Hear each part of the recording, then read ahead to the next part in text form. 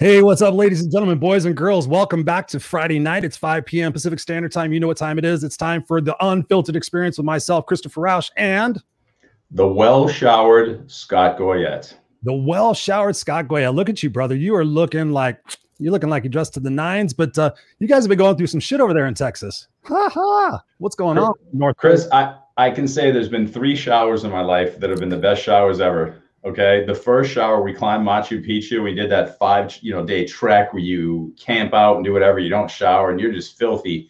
And we came down and we're in Aguas Calientes, and I had the opportunity to take the best warm shower ever. The second one, we got stranded in this place in Colombia, and for 2 weeks we had no showers. When we got back to Medellin, unbelievable. So the third place shower came about 3 hours ago. So we've been in Austin, Texas. Electricity has been out. Houses are not made for 8 inches of snow and sub freezing temperatures. We had single digits for 2 days, freezing temperature for another 3. So everyone's pipes are breaking. We still don't have water. I drove up north to my brother-in-law, took a shower. If you saw me a couple hours ago, I look like a like an axe murderer, Chris. When I let my hair, no, you look reasonable. I should have done it just so we could have laughed. You would have been like, dude, you're all right. My hair's all like, I look crazy. So I did this for our people. I went and I took a shower and I shaved and I came back and I got a drink. And this is pretty much the first time everything has been stable. All the power's back on. I don't think we have burst pipes. So I'm ready. I'm ready for this. You're ready to rock and roll. Ready to rock and roll. The Unfiltered Experience. Yeah, man. I mean, what you guys have gone through is literally unprecedented. I mean, when was the last time you guys had weather this extreme? 30s. In the 30s. It's been like 90 years. So everything seems to be 100-year like craziness. But it's never been like 5 days in a row. And again, the houses are not built to sustain this. The grid was built that if you have one crazy cold day, we're fine, because that's historically what you'd see. You're never having 5 in a row where things freeze, whether it's the turbines, whether it's the system for natural gas to kick everything on. No one's expecting that. So you've got people who, with zero supplies, no snow shovels, no warm clothes, no winter blankets, sitting with either multiple kids or elderly in homes, either dying or almost freezing to death. So it's insanely serious. We can sit here and say, hey, people have it way worse in third world countries, and they do, but we're not used to that. And so Awesome opportunity for us to all wake up and realize how blessed we really are. And like we always talk about, finding the opportunity in the problem. People died for this. So this is, a real problem. But the beautiful thing is, I really think a lot of people who don't travel don't make an effort to gain perspective by seeing those far less fortunate for one moment in time became less fortunate. And I think that's going to shift people's minds around. And these people are going to start talking to their friends and their friends. And I hate to say it, but lessons, like we always talk about, Chris. Hey, you want to learn a lesson? Hey, you want to learn a lesson? Freight train, you want to learn a lesson? Sometimes it takes the freight train, and that's what this was for Texas. So does it suck?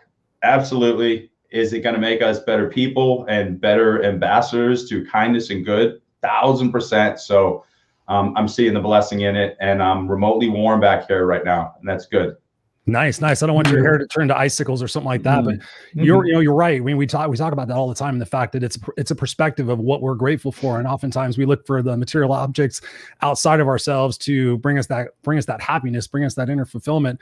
But the true gratitude is, and you've heard me say it even on the show, it's like, did you go to a room in your house today and turn a fucking silver lever and hot water magically came out of the wall?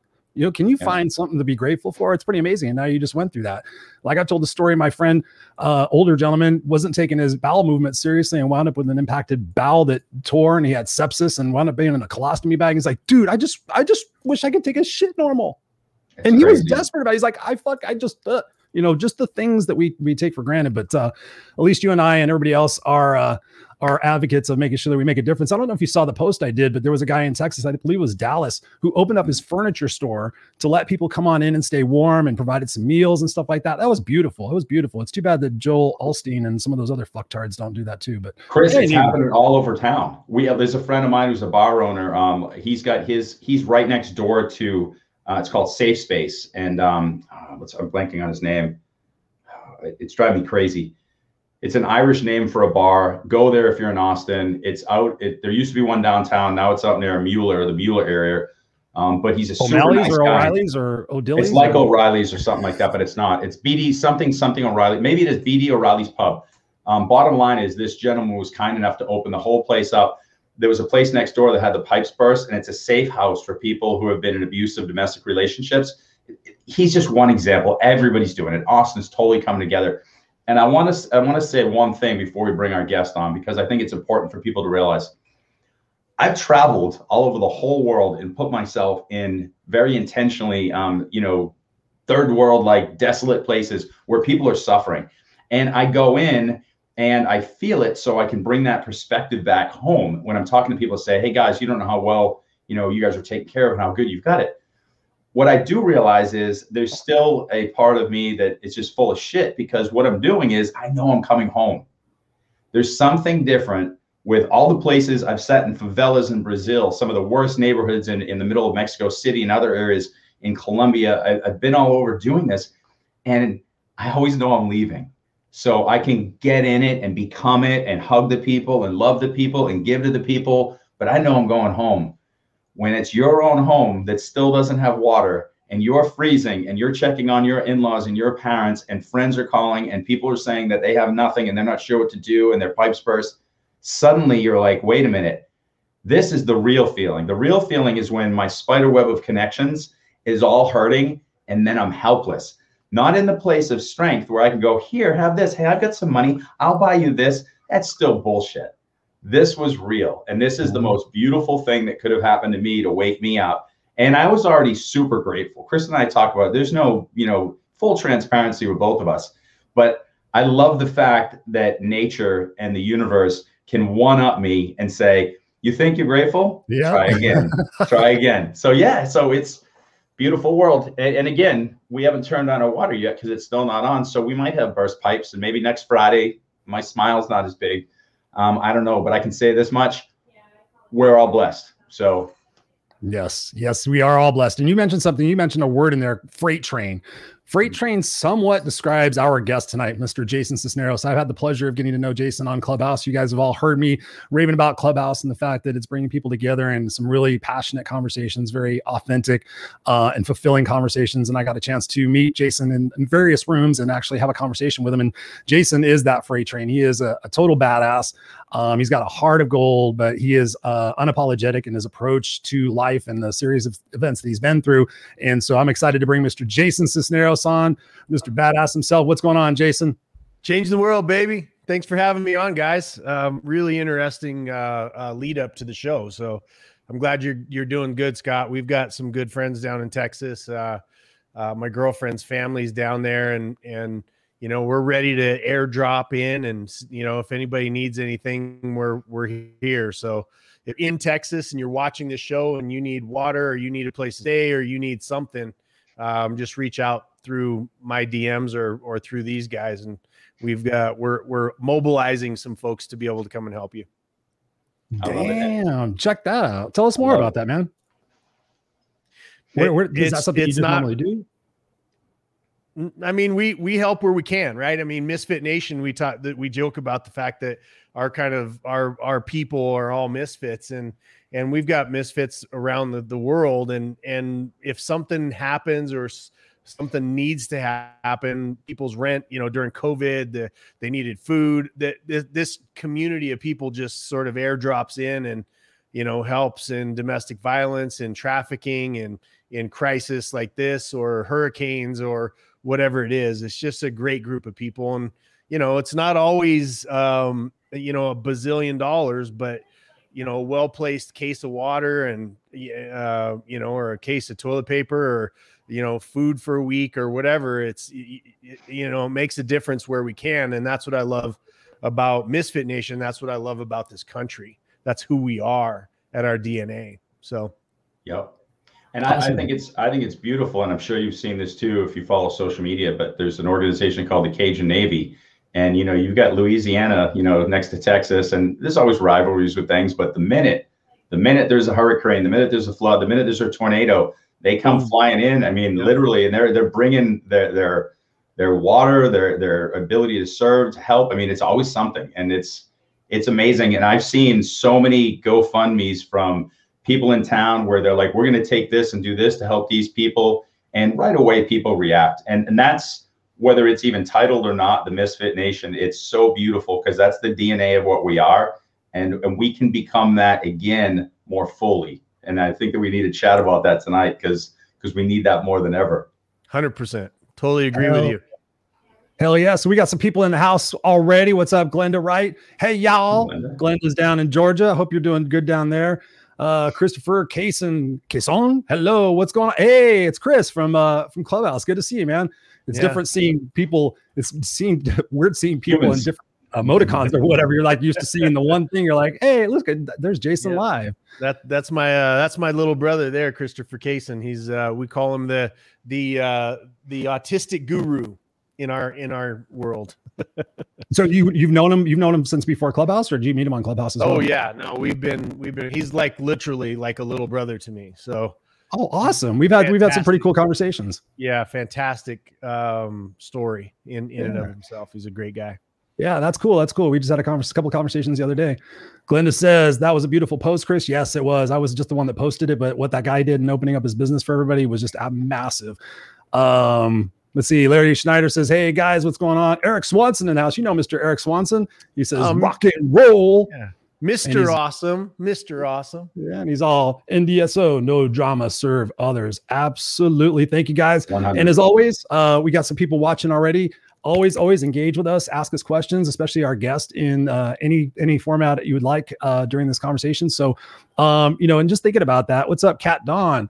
She's like, what's up, Amelia? That's she runs an organization called the New Dawn for domestic violence survivors, and she's a powerhouse in and of herself. So love her. Awesome. What's up, Kat? Thank you for being here, Kat. We appreciate everything that you're doing in the world to make it a better place. That's what Scott and I are all about, is just being a part of the solution, not part of the problem, and just having candid conversations like we do here on this show and on Scott's show and on my other show. It's just all about raising that awareness and having those conversations. And my question to you, Jason, and just wanting to get to know you, we're going to go in a couple of different directions here tonight, just to pick your brain on what it is that you've accomplished. But in thinking about Clubhouse, what are your real thoughts on Clubhouse? What did you go into the Clubhouse thinking, and what has been like one of your biggest, surprises in coming into that? Well, I think, we all get inundated, it's like, oh, another social media platform, right? Like, I think that everybody that's even heard of Clubhouse, that reaction has been like, that was me. I was the same way. I was like, I ain't gonna do more shit. No. Another one, right? And Twitter, I was on and then I was off, and then I'm like, okay, I'm not living in a socialist country where my voice is, I'm like off of that platform. And so what I thought of it and what it actually is, much like a lot of things in life, are two different things, right? And but so I jumped in. A good friend of mine, Tony Rodriguez, introduced me to the platform, and I just got in there and I started listening. It was just more of a listening thing. And then people started recognizing me and bringing me up on stage, and the genuineness of the conversations was really mind-blowing for a couple of reasons. One is that we are desperate for connecting. We're a connection animal. And the way that we have been taught to deal with this COVID situation, right or wrong, all the other stuff, it has separated us. They've put a mask on us to, even when we are in proximity to each other, that it blocks off that humanity and that interaction. And so I see Clubhouse as this place where it's being self-regulated conversations between people who were on Facebook and on Twitter shredding each other to pieces. Now, I haven't heard one conversation and I've been in a bunch I haven't heard one conversation about I hate Trump or I love Biden or I hate Biden or that has been in and of itself a blessing. You know what I mean? Not to have to deal with the tribalism. And so people are in there and there's a subject and they're adding value according to their experience. So there's this beautiful humanity side that I love about it. And then there's I'm a huge anti-guru advocate. right? So there's a bunch of people out there that call themselves business gurus who do nothing more than try to rip people off and take their money, and they don't really help them build their businesses. And then there's groups of them that end up on the same stages, and they're, and they kind of help, put the audience to sleep, and, and they're getting $5,000 here and 10,000, and, oh, this guy's my really good friend, you should trust him. And they're all just a bunch of hucksters, right? Which has made me unpopular on the speaker circuit. But I see those people still banding together now in this new platform, and competence over time cannot be faked, right? So you can fake somebody out by, they go to an event, there's 5 or 6 people or 10 people on stage or whatever it is. You can kind of fake people out there, but over time, your conversations and the value you're adding in Clubhouse there's a built-in bullshit detector that eventually goes off, right? And Yep. so people filter themselves out, and there's really great advice on Clubhouse, and that's usually the people that are talking the least, right? The people that are talking the most because they're trying to convince you of something, and trying to sell you something, regardless of how it comes across. But overall, in general, I don't want to take too much time on this, but overall, in general, Clubhouse has been a revolutionary experience that I have really enjoyed. So it's something that you're not necessarily used to in your life and your surroundings. Kat says Clubhouse is the most authentic social media platform I have ever experienced. I would tend to agree with that. And she says, so far for me, Clubhouse is the platform for revolutionaries. Truly agree. So I happen to know from your story a little bit, Jason. And the reason why I asked that question is I know that you have been through quite a bit in your life. So I asked that to frame it as a point of reference. Did you have that opportunity when you were growing up? Did you have people around that were open-minded and opportunistic as far as helping you grow and seeding you into being the man you are today?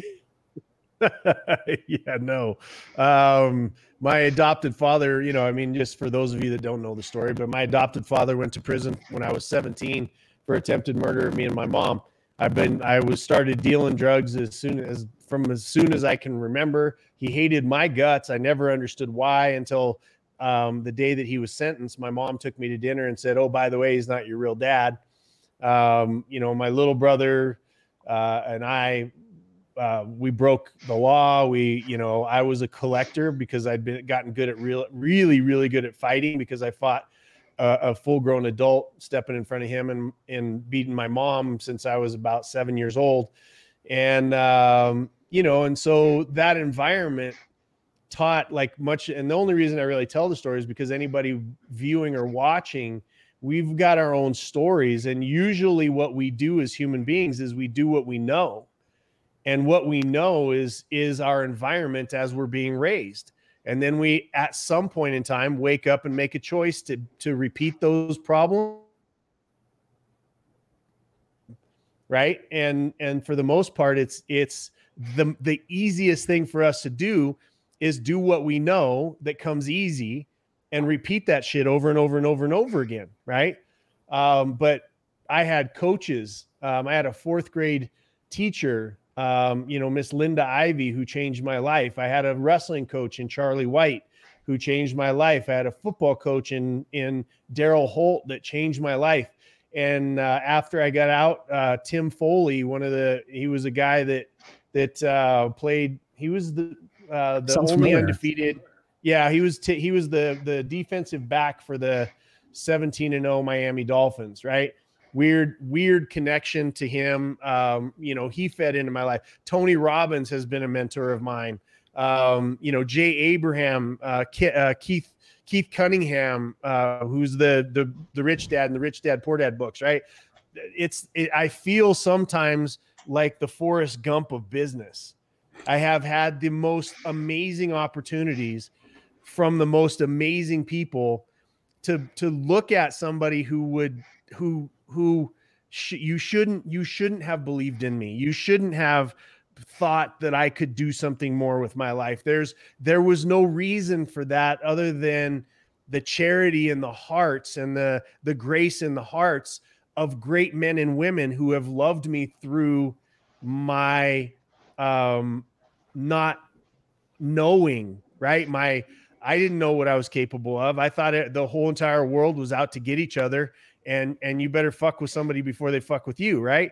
And that was my upbringing. And man, this world of service and easing suffering and becoming as good as you possibly can to be in service of other people. What a beautiful existence. You guys both know this, right? Like it's a beautiful existence. And I will die serving others, because what a beautiful way to go. I want to live for a long time. Obviously I don't want the universe to take me, but if I lay down my life for one of these little girls, little boys that's being trafficked, domestic violence, stepping in one of those situations, or, on a trip trying to feed kids that are dying every 4 seconds from starvation, like, is what it is what it is. How do you feel about that, Scott? It's on point. I think the minute, and we talk about this all the time, Jason, the minute that we fall in love with ourselves enough to truly allow our heart and mind to fall into alignment and recognize that why, that purpose, and live it, so you're organically becoming your brilliance, you're shining that light you talk about, then life is infinite. Like, we know that. We know we're spirits and we're living in this body for the moment. So we're going to be in service in this body. And to know that on your deathbed, you did everything to make this world a better place means you did it. So whatever it takes between now and, I would call it the commencement to spirit once again, I'm all in. I'm all in. We talk about in our coaching. I mean, I wish that more people would get to that space. And I love the fact that at the same time, you've recognized that you can love yourself enough to be in service to others. So you're in love with yourself, but it's not an egoic thing. It's an overflow the cup thing. So you're recognizing the kids, you're recognizing your audience. You want to be compensated well for speaking and whatever, but you're not out giving a pitch. You're just out giving truth. And there's a difference. And we had Forbes Riley on here a few weeks ago talking about this too, where everybody wants to go give their pitch. Like, hey, do you know what Go Love Now does? In 4 easy steps, I can make sure that you're a better person and more connected to the universe. Like, listen, I mean, anybody can go give the marketing bullshit. Here's the truth. We've dimmed our lenses, and we just got to wipe off some distortion. That's not a pitch. I don't care if you buy my shit or somebody else's, but that's a reality. The minute we start to see more clearly, be in service to other people, and know that's life, that's living, you're already there. You're already there. That's presence. It really is that service that I think calls forth the masculine warrior in all of us. And, we live in a day and age, and I don't care who gets pissed off at me, that they call it toxic masculinity. I call it the absence of masculinity. True masculinity wants to protect. It would die for its woman. It would die for its child. It would die for its country. It would die for what's right. And there's a lack of that because it's just been beat, been beat the shit out of people. Don't act like a man. Don't do this, don't do that. It's the most masculine thing that I have ever witnessed in my entire life was a 6'7" giant human that we do undercover work with, standing in the freezing cold, guarding a car of a child that we had just found, and basically blocking that car with his own life, putting his own, it was a child of color, and he was a white man, all of this crap that everybody wants us to separate over and separate from, and to chunk us into this or that, or if you don't say the right word or call me the right thing, this shit is selfish, man. And the most masculine thing that can be done is for us men to get the fuck off our asses and get to work in protection of these children. There's every 11 minutes, there's a domestic violence occurrence. And the man that's involved in that is a giant pussy, and they're afraid. Like, look, I call that out to get them pissed, because I like, at least when you're pissed, you're going to be in your masculine. We can have a conversation. You want to throw down, we'll throw down. But at the end of the day, we're going to sit down and have a conversation that true masculinity would never hurt its woman. It would never hurt. And I'm not saying as a possession. I get, all kinds of hate mail every time I open my mouth, but I don't really care. At the end of the day, it's about it being in service to our family, right? To the people that we're supposed to be in guard of, instead of being pushed back and pushed away. Men in our society right now have reached this place of fuck it, right? And you push, and we're like, fuck it, I'm gonna go play some video games, right? Fuck it, I'm gonna go to the bar. Fuck it, you take care of the family, right? That's what happens. We retreat into our caves. We can't do that. We as men have to call men forward to serve, because it's off balance when you have the woman warrior without the male warrior, the masculine warrior versus the feminine warrior, right? Because there's feminine and masculine in both sexes. But so anyway, so I'm saying all this to lead to the point that we have to do things differently. And we have to call forward the warrior inside of us to be able to stand against this tyrannical selfishness that is overwhelming our country. When you can stand in front of, a bazillion people and say, you have to call me this, or I will be unhappy. Who gives a shit? I don't care. At the end of the day, it's not about you. And if we continue this selfish, tyrannical march, it always ends in socialism, which always ends in death, which always kills the poor people, which always kills the people of color, that always kills the homosexual arena. This is the stuff that you're treading towards right now in our country.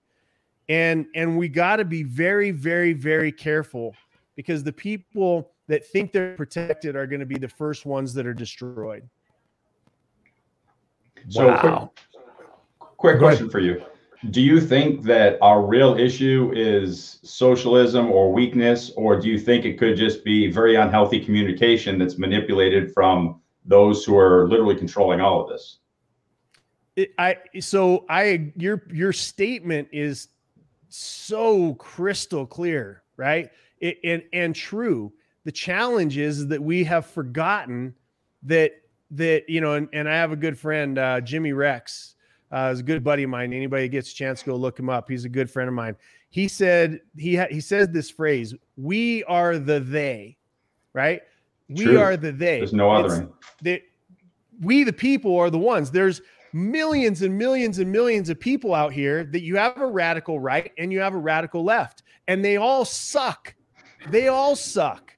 The people in the middle who are, Christopher may believe one way, Scott, you may believe another. I have different friends that believe different ways, but we have businesses to run, that's a practical application of anti-racism, right? That's a practical application of anti-homosexualism. It's a practical application of anti-genderism, and anybody that tries to take advantage of any group of people should be handled by us, the people, doing what we do, which is legislate against the immorality of unethical capitalism, which is what we are allowing.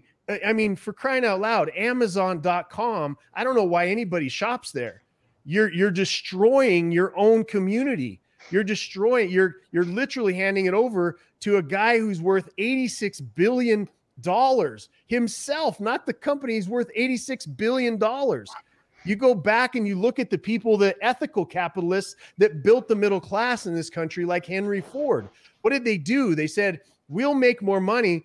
And in that making more money, we're going to pay the people who work with us and work for us so that they can afford the product that we have, And you built up this thing called a middle class, and we have destroyed it. right? You have destroyed it by allowing Amazon for matters of convenience, or for $1, you go shop $1 thing and you don't go down somebody that sells socks in your own neighborhood that causes the tax things and all of the stuff. And now you see what they do. We don't like what you're saying. Ka-clink, we're shutting you down.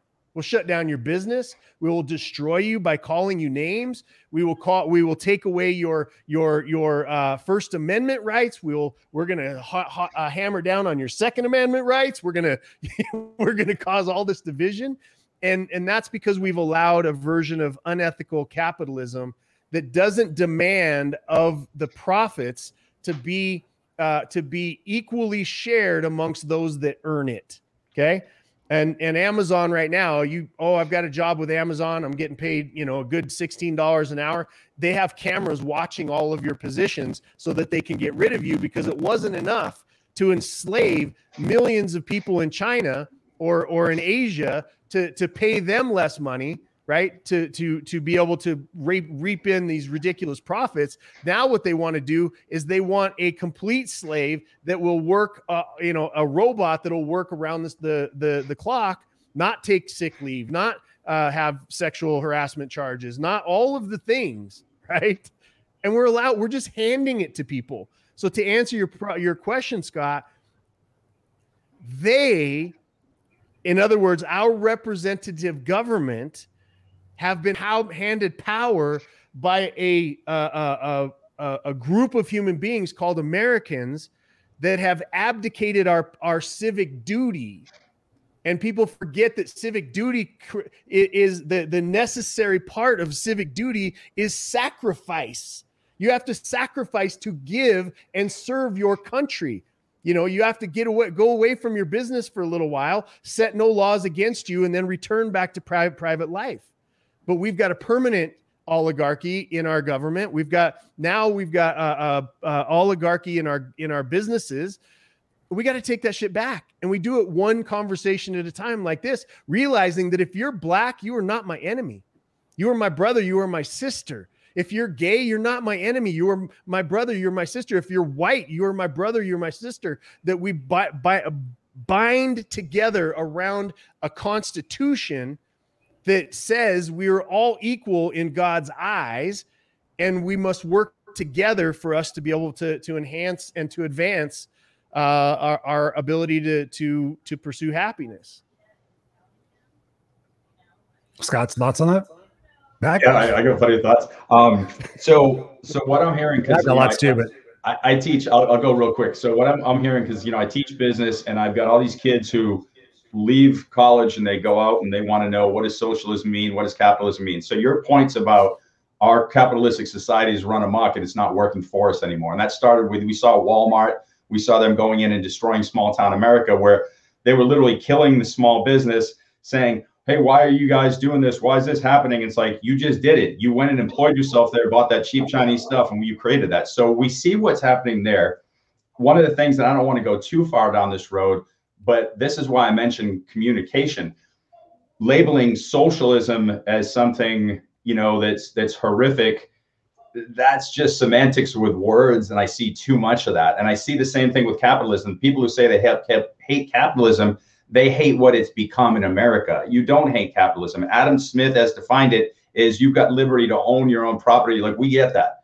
So I'm sure that people are listening right now and they're hearing, you sound like that guy, or somebody else is like, you sound like that guy. Because once we start to speak, people start grouping us.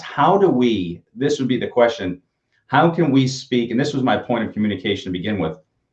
Two things. One, how do we educate the masses to not be in this slave mentality from worker all the way up to the CEO? That's one part. The second part is, how do we start to communicate? And this is something I practice religiously, and I'm sure you do too, and I know Chris does. How do we practice our speech? So if I know I go into a certain room and say capitalism, everyone's going to go, or if I say socialism, if I know it's like, where something's going to come up. So I'll walk in and be like, what if we have more protective blankets for those who are, I guess my point is, one, educate the masses. How do we do that effectively so we can have an effective mindset shift to think critically and love one another. 2, what can we do in this present moment to shift our language so that we can speak to anybody and somehow be a bridge versus this destructive force every time we open our mouths? It's such a great question, brother. And I got to preface it with the idea that I'm a blunt instrument. I'm a blunt instrument. Sure. And there are statesmen. I'm not a statesman. Yep. We need statesmen. Like, you know, what you're speaking of is more statesman-like. I know who I am, and I'm not that person. What I do know is the family that I have and the connections that I have and the countries that we do jumps in, you know, to go find these little girls, little boys. What I see with my own eyes is they could give two shits what they call it, right? It's starvation. You took the third most wealthy country in the world and destroyed it in a decade with the word socialism, right? Take from the rich, give to the poor, which was disguised in these types of things, right? So we have a country who is we're very sensitive to the use of words, especially right now, right? And I'm the worst, Scott. I just want you to know, brother, that I want to be friends with you. I have friends that are statesmen. I have friends and I respect the hell out of people that are interested in how to communicate better and to use the right words and to do those kind of things. That's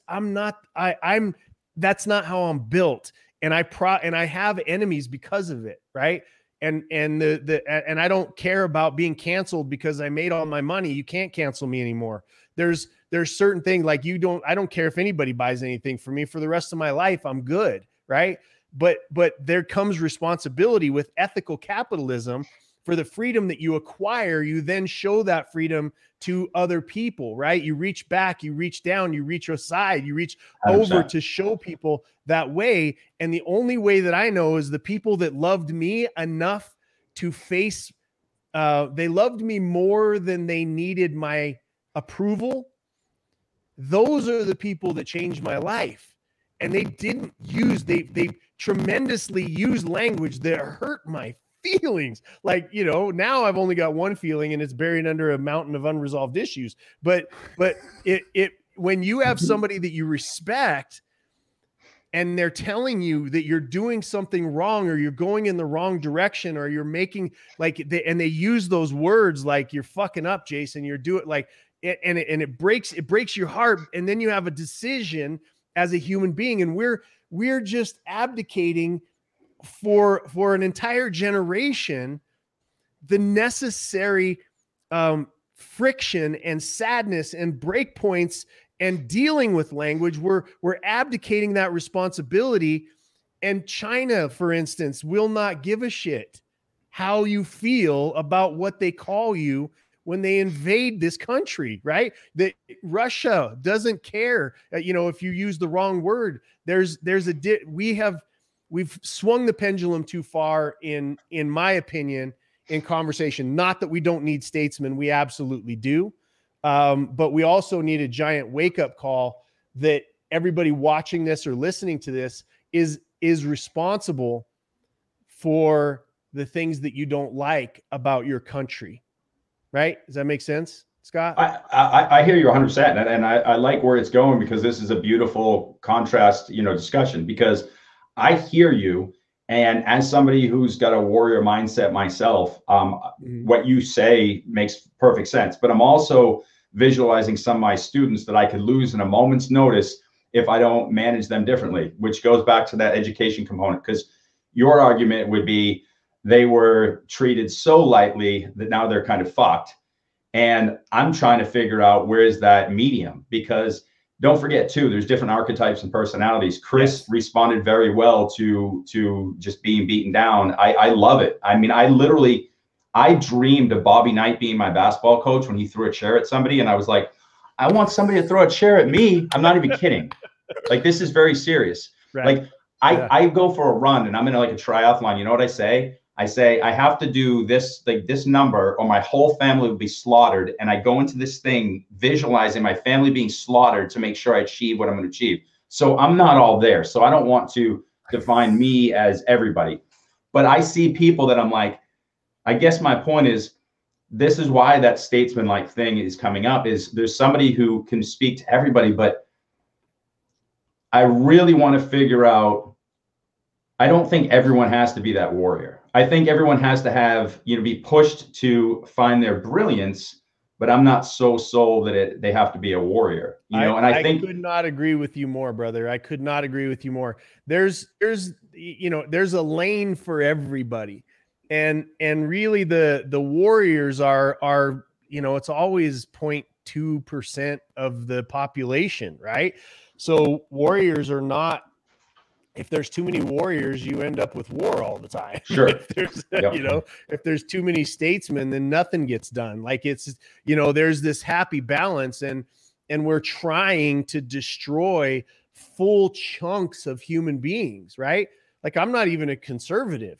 And what I have seen, it's like you're chunking people that are called conservatives, and you just want to destroy everything that they say by calling them racist, by calling them homophobic, by calling them, and they're tired of it, right? I'm a libertarian. Like the less you bother me, the greater this country is going to be. And we are all left to our own devices until our toes step on each other, and then you need an outside arbiter, right? Which is what the government is supposed to be. But to your point, there are times of peace and there are times of conflict. And we don't realize that for the past several years, we are in a conflict that many of us don't realize is happening around us and could come crashing down around our ears at any point in time. And I think that such a time as this, that men like us and women that are Misfit Nation, that women that care, it doesn't really matter, like you said earlier, what their label is, families come together around loving each other. And the more demonstrating we can do that Black and white and Hispanic and Asian and gay and straight and women and men, we can love each other in a way that lifts humanity, and don't need an outside source dividing us and telling us that we need to hate each other so that they can be in control of us.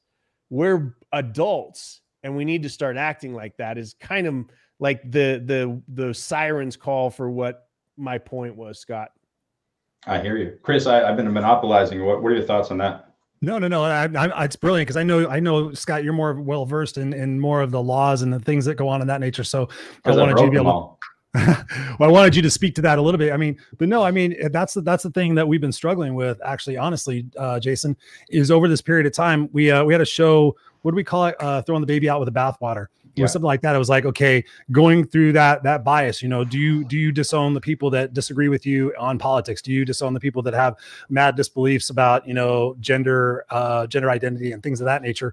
And both Scott and I have had, very open conversations here on the show, and both private conversations about, having that delineation that we love our fellow brothers and sisters, no matter what is really going on. But at some point you get this thing in your mind, okay, I can't do it anymore. I can't have compassion or faith for that person anymore because they idealize, or they actually somehow approve or condone of this, this negative behavior that we're trying to fix in society.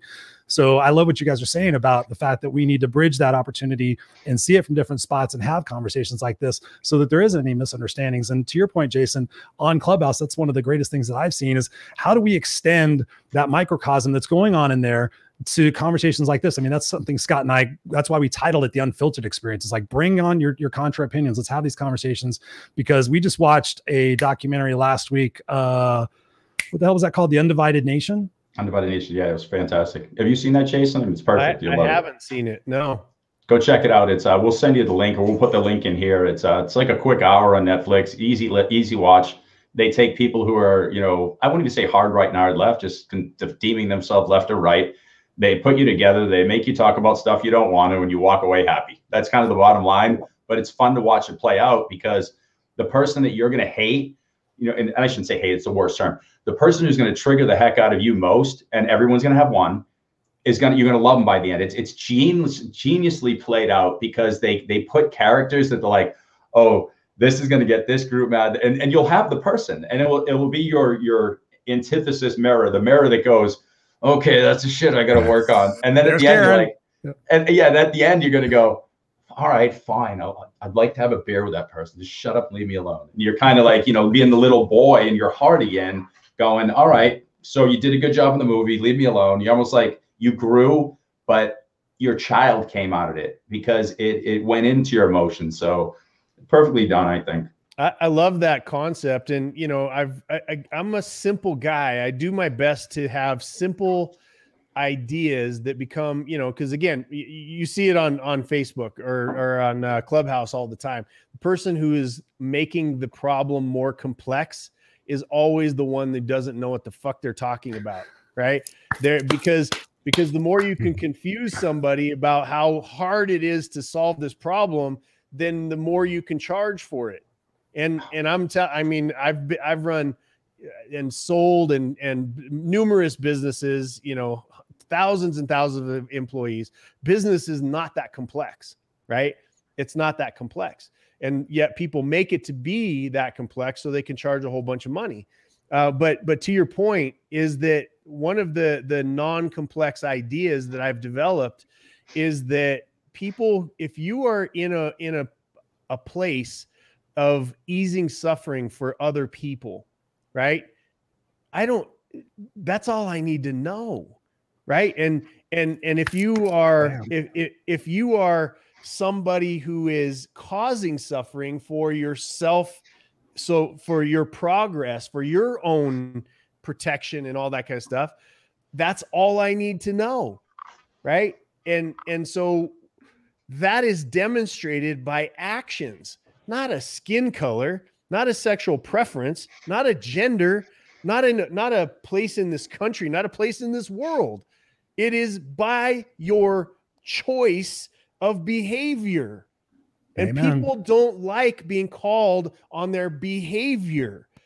And there's a saying in business, those that won't be measured don't want to be held accountable. And that is the worst employees to have. If you don't want to be measured, you don't want to be held accountable. I'm sorry, but in my organizations, you're going to be held accountable, and you're going to be able to be a champion that makes more money than anybody in your position ever in the history of mankind, because I've gamified it through math, right? Through an algorithm. And if you want to win, which every person that we come across, they want to win in life. They want to win with their spouse. They want to win with their kids. They want to win at work. There's this desire inside of us to become our own version of our superhero, right? That outperforms the person that we were yesterday. And we get caught up and we get lost in the fact that it's our own behaviors, our own decisions, our own levels of competency along the way that I'm going to be able to go so far and Scott's going to be able to go so far. And neither one of, like, if Scott can get 19 miles down and become a multi-bazillionaire, good for Scott, right? Good for Scott. And if I can only become worth $100,000, but I end up paying off my house, then so be it, right? That we all find our lane. But what happens is that there's this insipid evil and manipulation that seeps in, that because you don't challenge yourself to become the best you can be, now it's somebody else's fault. And that is destructive. That's destructive to a family. That's destructive to a country. That's destructive to a culture. That's destructive in general, because now it's the Russians' fault. Now it's the Chinese fault. Now it's now it's their fault. They're taking our freedom, right? Then we need to kill them. And well, it's okay that we kill them because that person is somebody that has slanted eyes or dark skin or white skin, or that. This is what breeds that culture of otherism, and we're all the same people, and we need to learn how to lift other people up around us. And if you're easing suffering for other people, to get back to my original point, then I want you on my team. If you're causing suffering for other people, then you're in direct conflict with me. Bam, bam. I want to take a second here and just highlight some people here in the chat room. Glenda here. Pam, what's up? Pam says, "It is such a time for this. Thank you for being here." Kimberly says, "Truth." Yeah, we've got. What's interesting is you got. I love this. Both Scott and Jason are right. Absolutely, absolutely. It's just so great. We appreciate you guys being here and sharing your comments and your questions with us. Kat Dawn says, "I am a warrior and I need the healers and the nurturers, and I'm going to pretend I can do the things that healers can do. We all have our challenges, our callings. We just need to open our hearts and bring back the best versions of ourselves to one another." Bam. Absolutely. Inner child work. I love that. That's one of the big things that we talk about here also, Jason, is the healing that needs to happen within ourselves, and that the outpouring of the anger and the resentment and the blame is generally speaking, psychologically held to our trauma from childhood, the age from 0 to 5, 0 to 7, whichever you look at, and the belief systems that are created and how we're treated, much like you had your experience, you had my experience that I had. It's pretty crazy. And we got Matthew in the house. Matthew, what's up? He says it's called Rocks. Really enjoying the topic discussion and just the straight to truth. Matt's an awesome dude. He says metrics matter.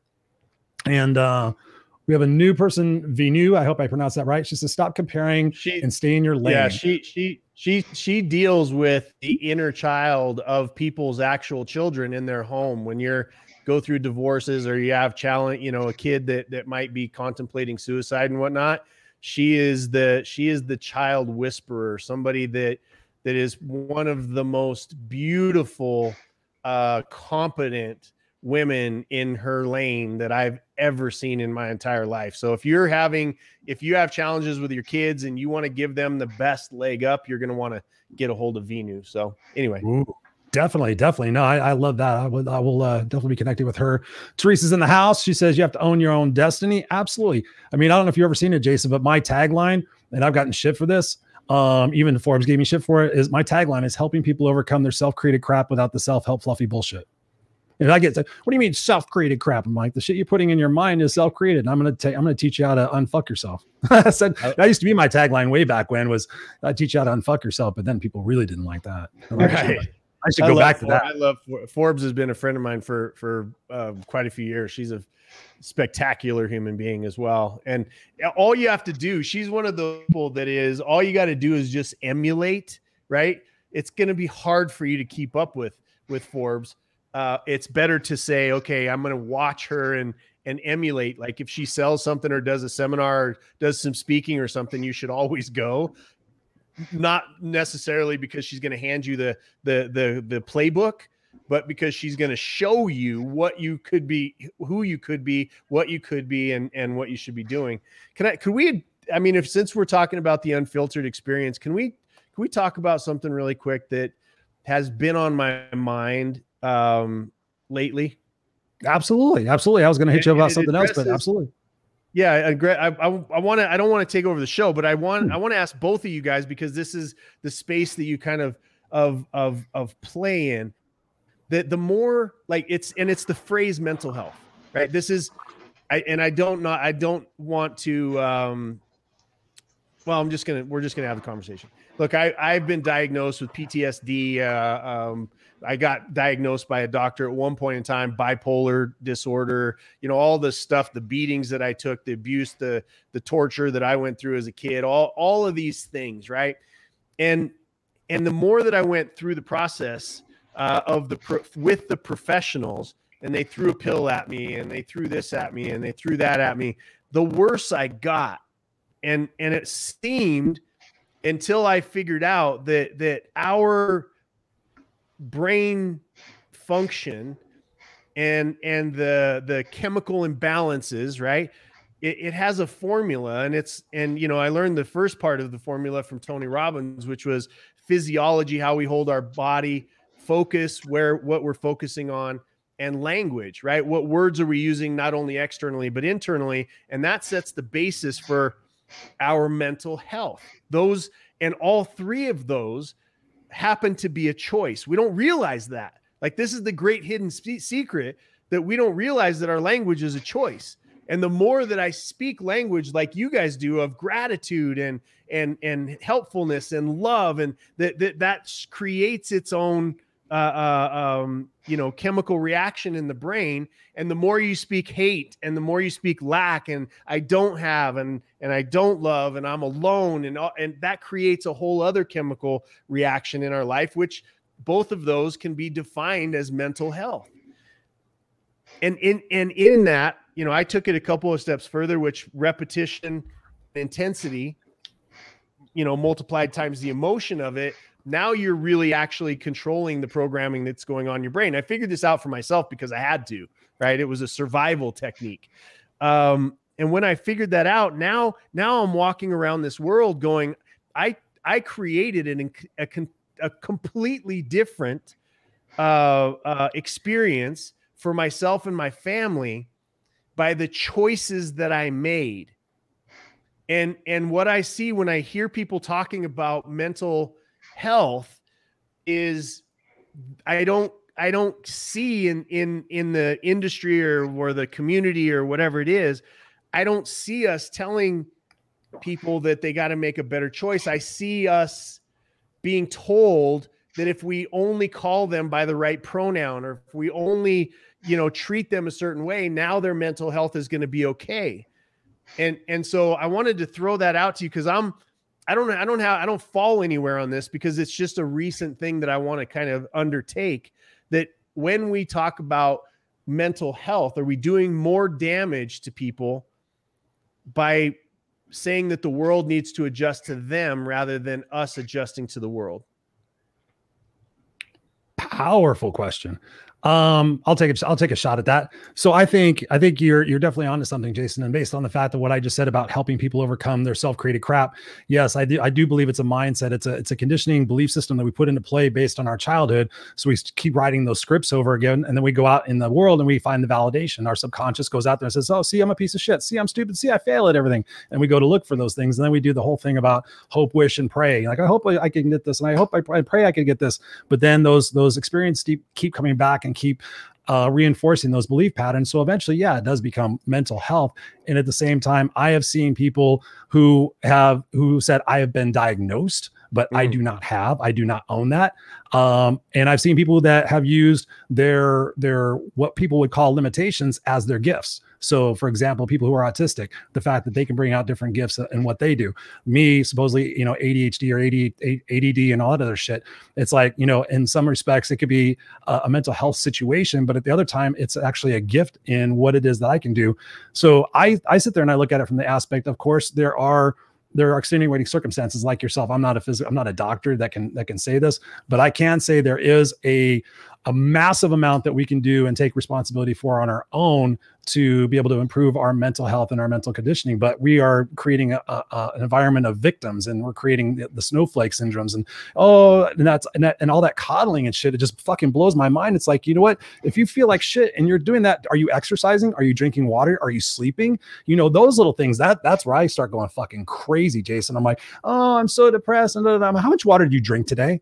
Oh yeah, I don't drink water. Oh, what'd you drink? Soda. Okay. Your body's like fucking 80% water. When you're dehydrated, you feel like shit, you act like shit, you want the short-term gratification. It's a choice, and it's not like you have to go to, to pay some, high-powered psychologist, because I didn't. I was broke. I was homeless when I had to figure this out, right? Because it was a do or die, a death or die. And this word victim, right? To me, in the world that I work in, a victim is somebody who's had choice ripped out of their hands. End of sentence. Okay.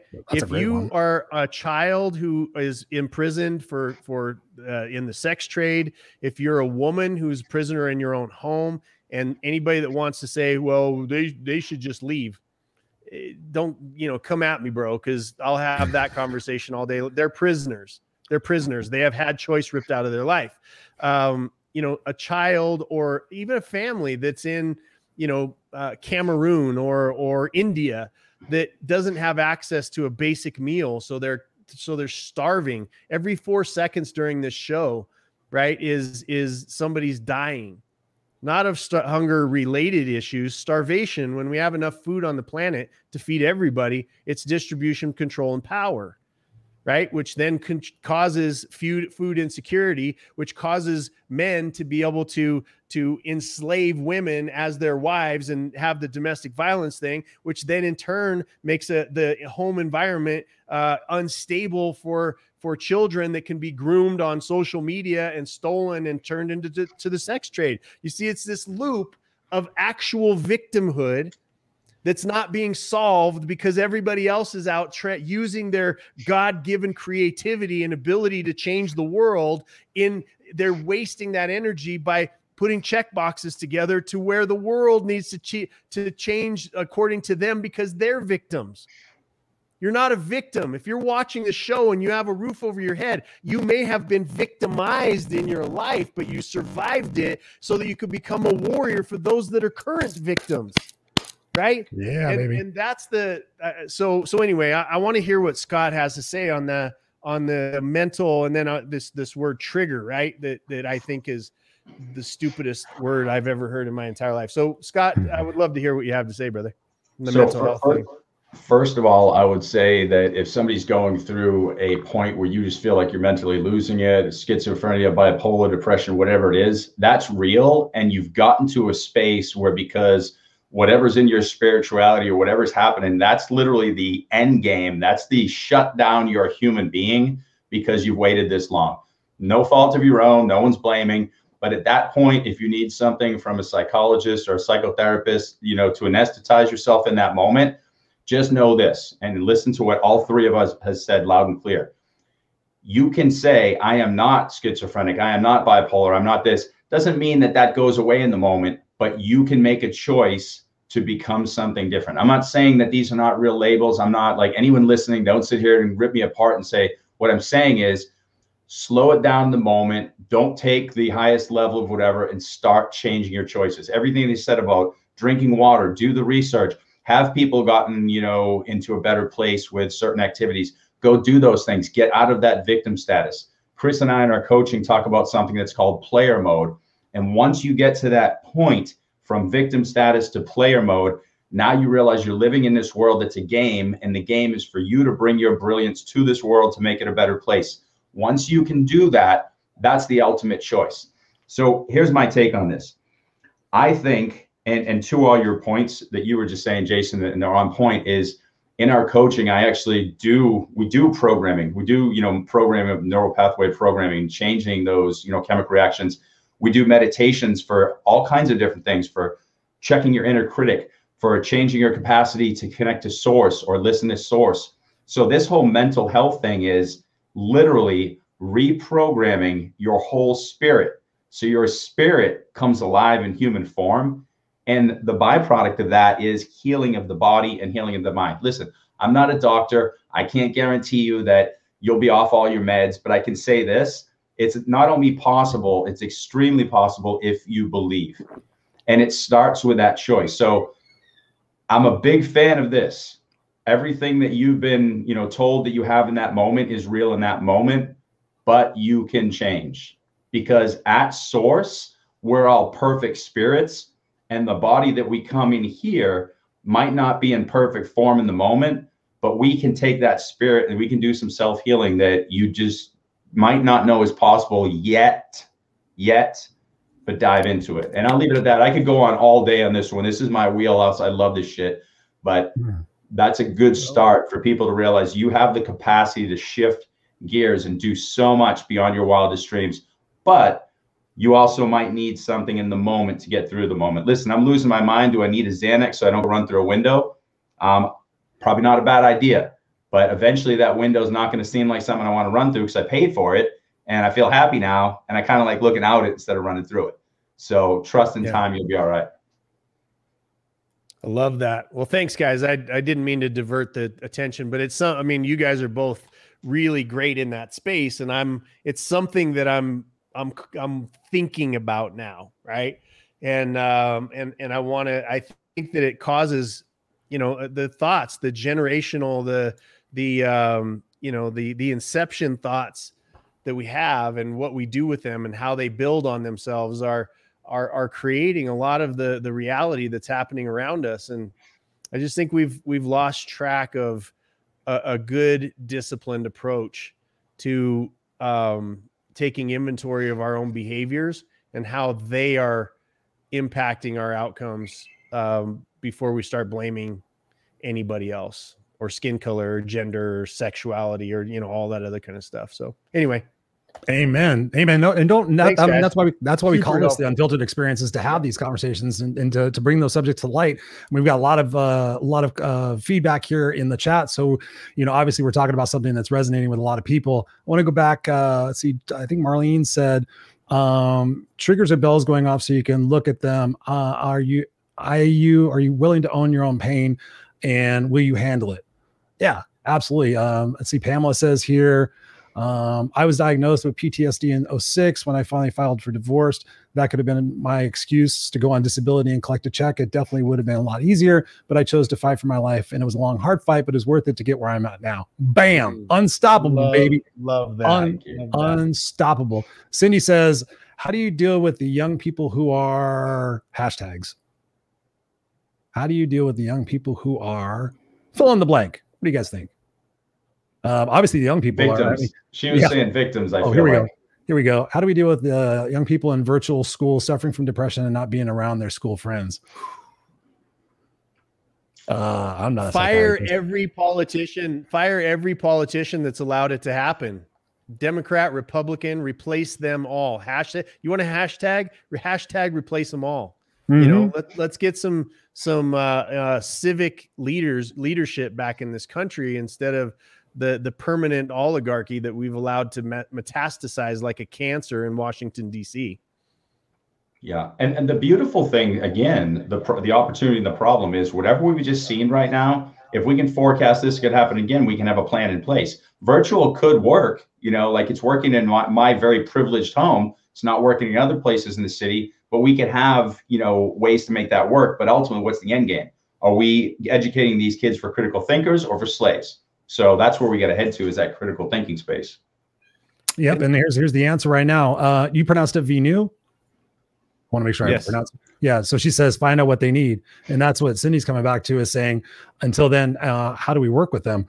Listen, you know, find out what we could do to help support them. I mean, that's an important issue. What do you think about that, Jason? Well, you know, having had to work with a lot of, you know, the newer generation in business, right? You know, one of the things that I learned, and there's a couple of good books out there. I don't have them off the top of my head, but maybe I can throw them in the comments later. Yeah. But dealing with the younger world, I see so much hope. I see so much potential. And it drives us crazy because, you know, they ask so many questions, and, you know, the Gen X and baby boomers, we're more used to. Bell goes off, we sit down, we stand up, we go to here, we're more used to being sheep than the younger generation. The younger generation has seen the power of a question that ultimately turns into $100 billion company, right? And that question is, how can I shorten the process? How can I make it easier? How can I you know, how can I change the environment? How could I do this in there? You know, where we take it as these kids are all like pushing back. Well, Dad, why do I have to push, you know, move this box from here to over here? Because I told you so, damn it. You know, and because that's how we were taught. Mm-hmm. And now, instead of stepping back and going, this new generation is asking way better questions than our generation. Way better questions. And it's in those questions when there's a bump up against our egos, where age is supposed to come with wisdom, which means that we're supposed to be sought out for the answer. And when they ask us a question like, why should I move the box from here to here? And our answer is, just because I'm telling you so, that they don't accept that. They're like, well, if I move that box one time and it had, you know, a string attached to it, and all I had to do was pull on it 14 times, and now I've stacked 72 boxes, why wouldn't I do that? Great question, right? Jason, I ask one question of all my students. I think you'll appreciate it. The first day of class, I say, who's the stupidest person in this room? And they all start looking around, like looking at the kid in the sweatpants, the kid with a headset, the kid who's definitely high. And I go, it's me. And I go, it's me by default, because all the programming I have as a 50-year-old, you guys are 18, which means as I teach you, you're coming up with great questions. You're the smartest person in the world. So challenge the hell out of me, because if I'm wrong, guess what? I learned something today. I got smarter because of you. And they fall in love with that, and they engage because now they're empowered and know they're smart. And I don't think enough teachers are doing that. I think they're playing that old school, I know, shut your mouth, want to challenge me. And they're only asking questions they know the answer to. I ask questions. I'm like, hey, listen, I don't know what the hell I would do in this situation. What would you guys do? So we figure it out together. And I watch these kids grow exponentially quickly. And I wish there were more people adopting this methodology of teaching, because these kids grow, they get excited, and they look at learning in a different way, and they get off of autopilot. That's where we're failing, is keeping them on autopilot, on that do what you're told mentality. And it's over. We're done with that.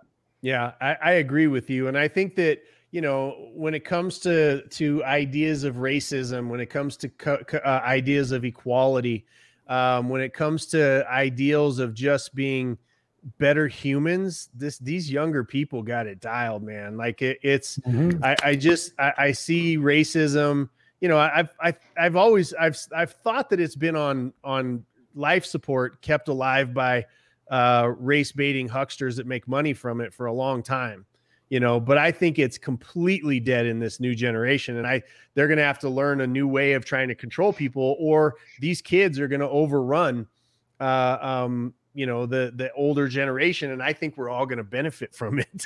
Yeah. I'm looking forward to being overrun. I want that. Yeah. Well, mastery, but and there's also the thing, right, which is the book, one of my favorite books that I read at least 3 times a year is called Mastery, by Robert Greene. And it's a great book. And in that, you realize that there is an underling study, an understudy position that no matter what, like if I wanted to learn about kids, I've done really well in business, and I've done, you know, great in philanthropy and made money and done a lot of really great things. But if I was to step in and say, you know what, I've fallen in love with helping kids and families, I'm going to be an understudy to Vinu, you know, like that. She's going to be my teacher.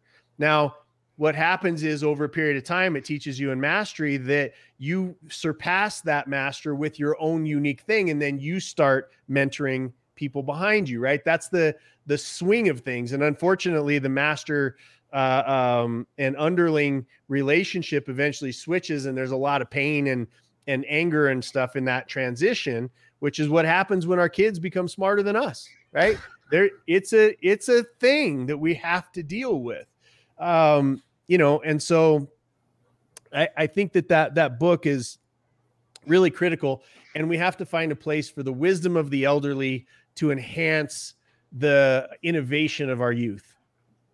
Ooh, we should actually, what we should do, guys, is obviously we're on fire. We got people that are commenting left, right, and center. We could actually come back and do a whole entire show about that, about the education system, about kids, and about what we could be doing for them. Hell yeah. Would you come back to the Unfiltered experience, Jason? Anytime, brother. Anytime.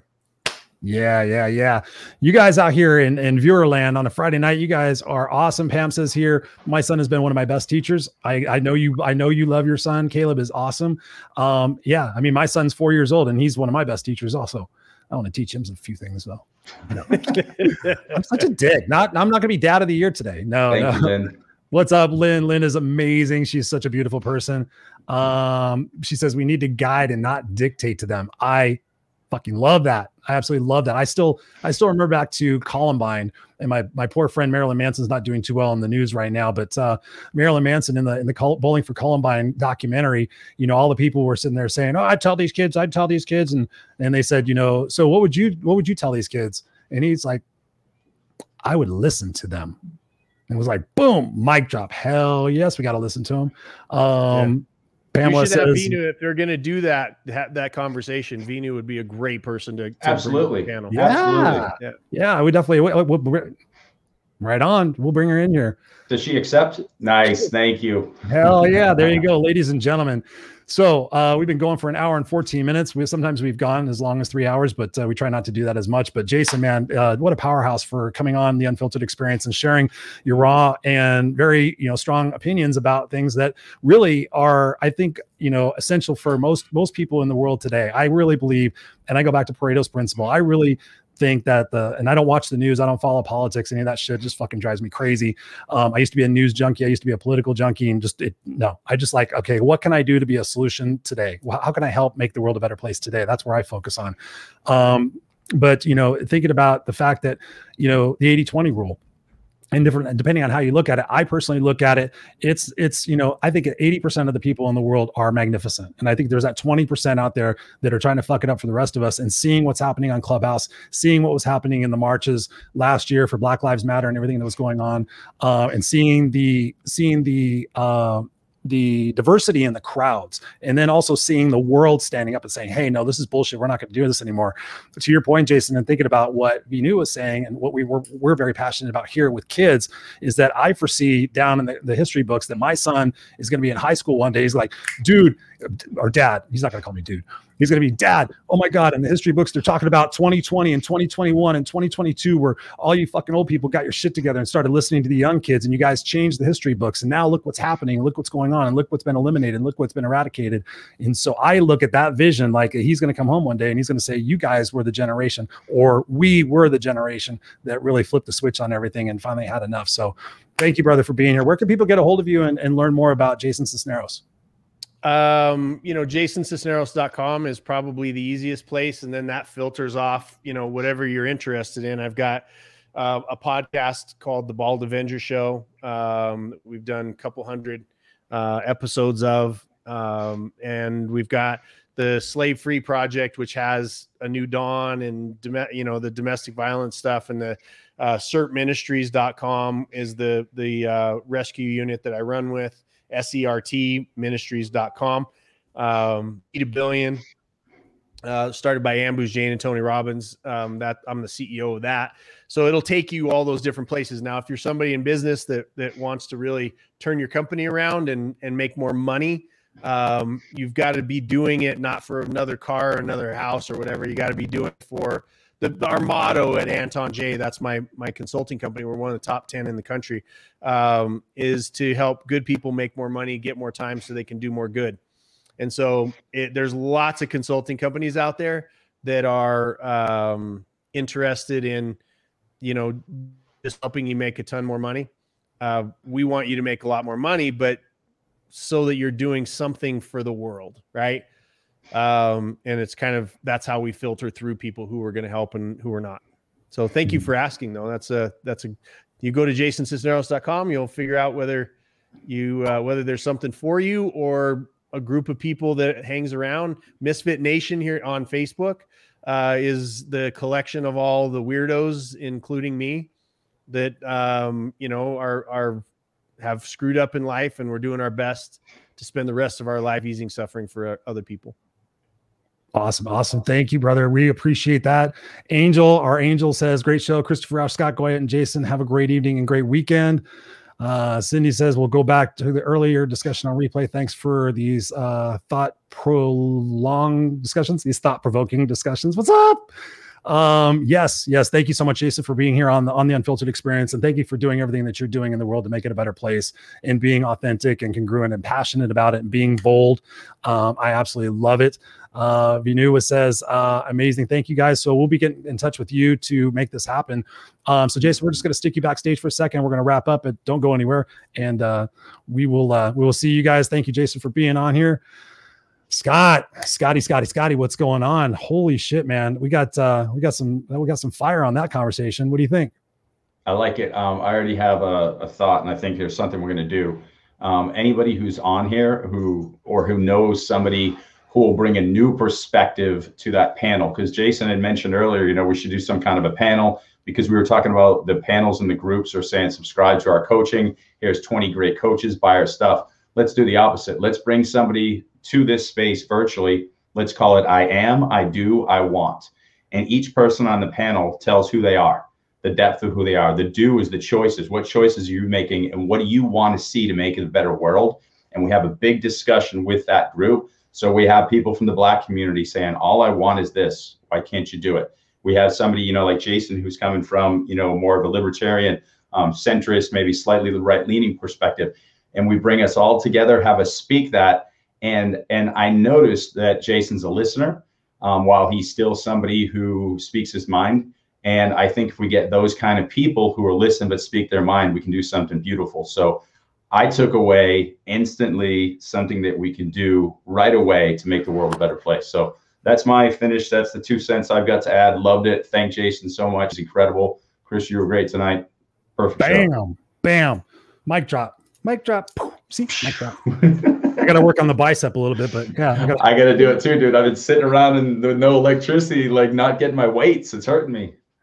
I know. Pamela Aubrey, Pamela's dear friend. That would be amazing. Get Pam in on it. To do that. Yeah, yeah. I mean, shit, we got seats. We got conversations. The more we promote it, and that's exactly what, a lot of us have been talking about is how can we take that microcosm of what's happening in Clubhouse and extend that out so we can do it with conversations here on our show. And hopefully other people will have those conversations as well. Yeah. I just love it. I love the frankness. I love the boldness, but yet I also like the fact that it's not, that is wrong or that is wrong. It's like, the responsibility is on us to correct the course of action that we've created for ourselves and unfuck ourselves for our kids and to make the world a better place. So yeah, I mean, it's all about that discussion, that dialogue. And that's the people that we're seeing on Clubhouse. And there's so many people out there. I just hope that the new people that are going on aren't getting a glimpse of the shady, shitty shit that's going on down there. But that's why we're here as ambassadors, to make sure that the good word gets out here. So yes, brother, thank you for being your awesome self and asking some great questions tonight. My brain was a little bit on hamster wheel and just kind of like going and thinking about so many different aspects, but I love the questions that you raised tonight and bringing that conversation to light so that all these beautiful people here in our chat. I mean, we had so many people. I mean, I would just want to go back and thank you guys all individually. Kat, Don, so great to have you here with us. Yes, actually, Glenda, mental health is a fucked up system. Absolutely. All you beautiful people, Tom Yost, Lynn Serrano, Pamela Aubrey, Andrea Malati. Hey, what's up? She says, so true, Scott. Lynn Serrano, Marlene Sanchez, Cindy, all you guys are beautiful. You guys are our Unfiltered crew. So Jason's got the Misfit Nation. We've got the Unfiltered crew. So absolutely, we just combine this and we just make it a super kick-ass show and just and promote the shit out of it. So and make sure you like us on our Facebook page, and then we'll drop you in the group too, because we're always sharing stuff. And if we do this event, we're going to do it, because once we say it, we end up doing it. So everything that we do is going to be in there, so you guys can be a part of it. And it's very important for us to get all of your input, because you guys are the reason we're here. Love you. Absolutely. So just go to www.theunfilteredexperience.com. That takes you right to our Facebook group. So we'd love to have you guys there. So anyways, whoops, I don't know what the hell that is about. So anyway, Scott, I hope you and your family stay warm, stay safe this weekend, and your in-laws and your parents are all safe and healthy and warm, and that you guys continue to thaw out. And just thank you for being you. And any big plans for the weekend aside from thawing out? I'm just going to go check our other house and make sure the pipes didn't burst there. And once water comes back, we're going to check here. And I'm just going to say prayers and meditate and help people who need my help. And so this is my fun time. As soon as I get out of here, I'm going back to the phone and seeing who needs assistance with what. So I'm going back to real life.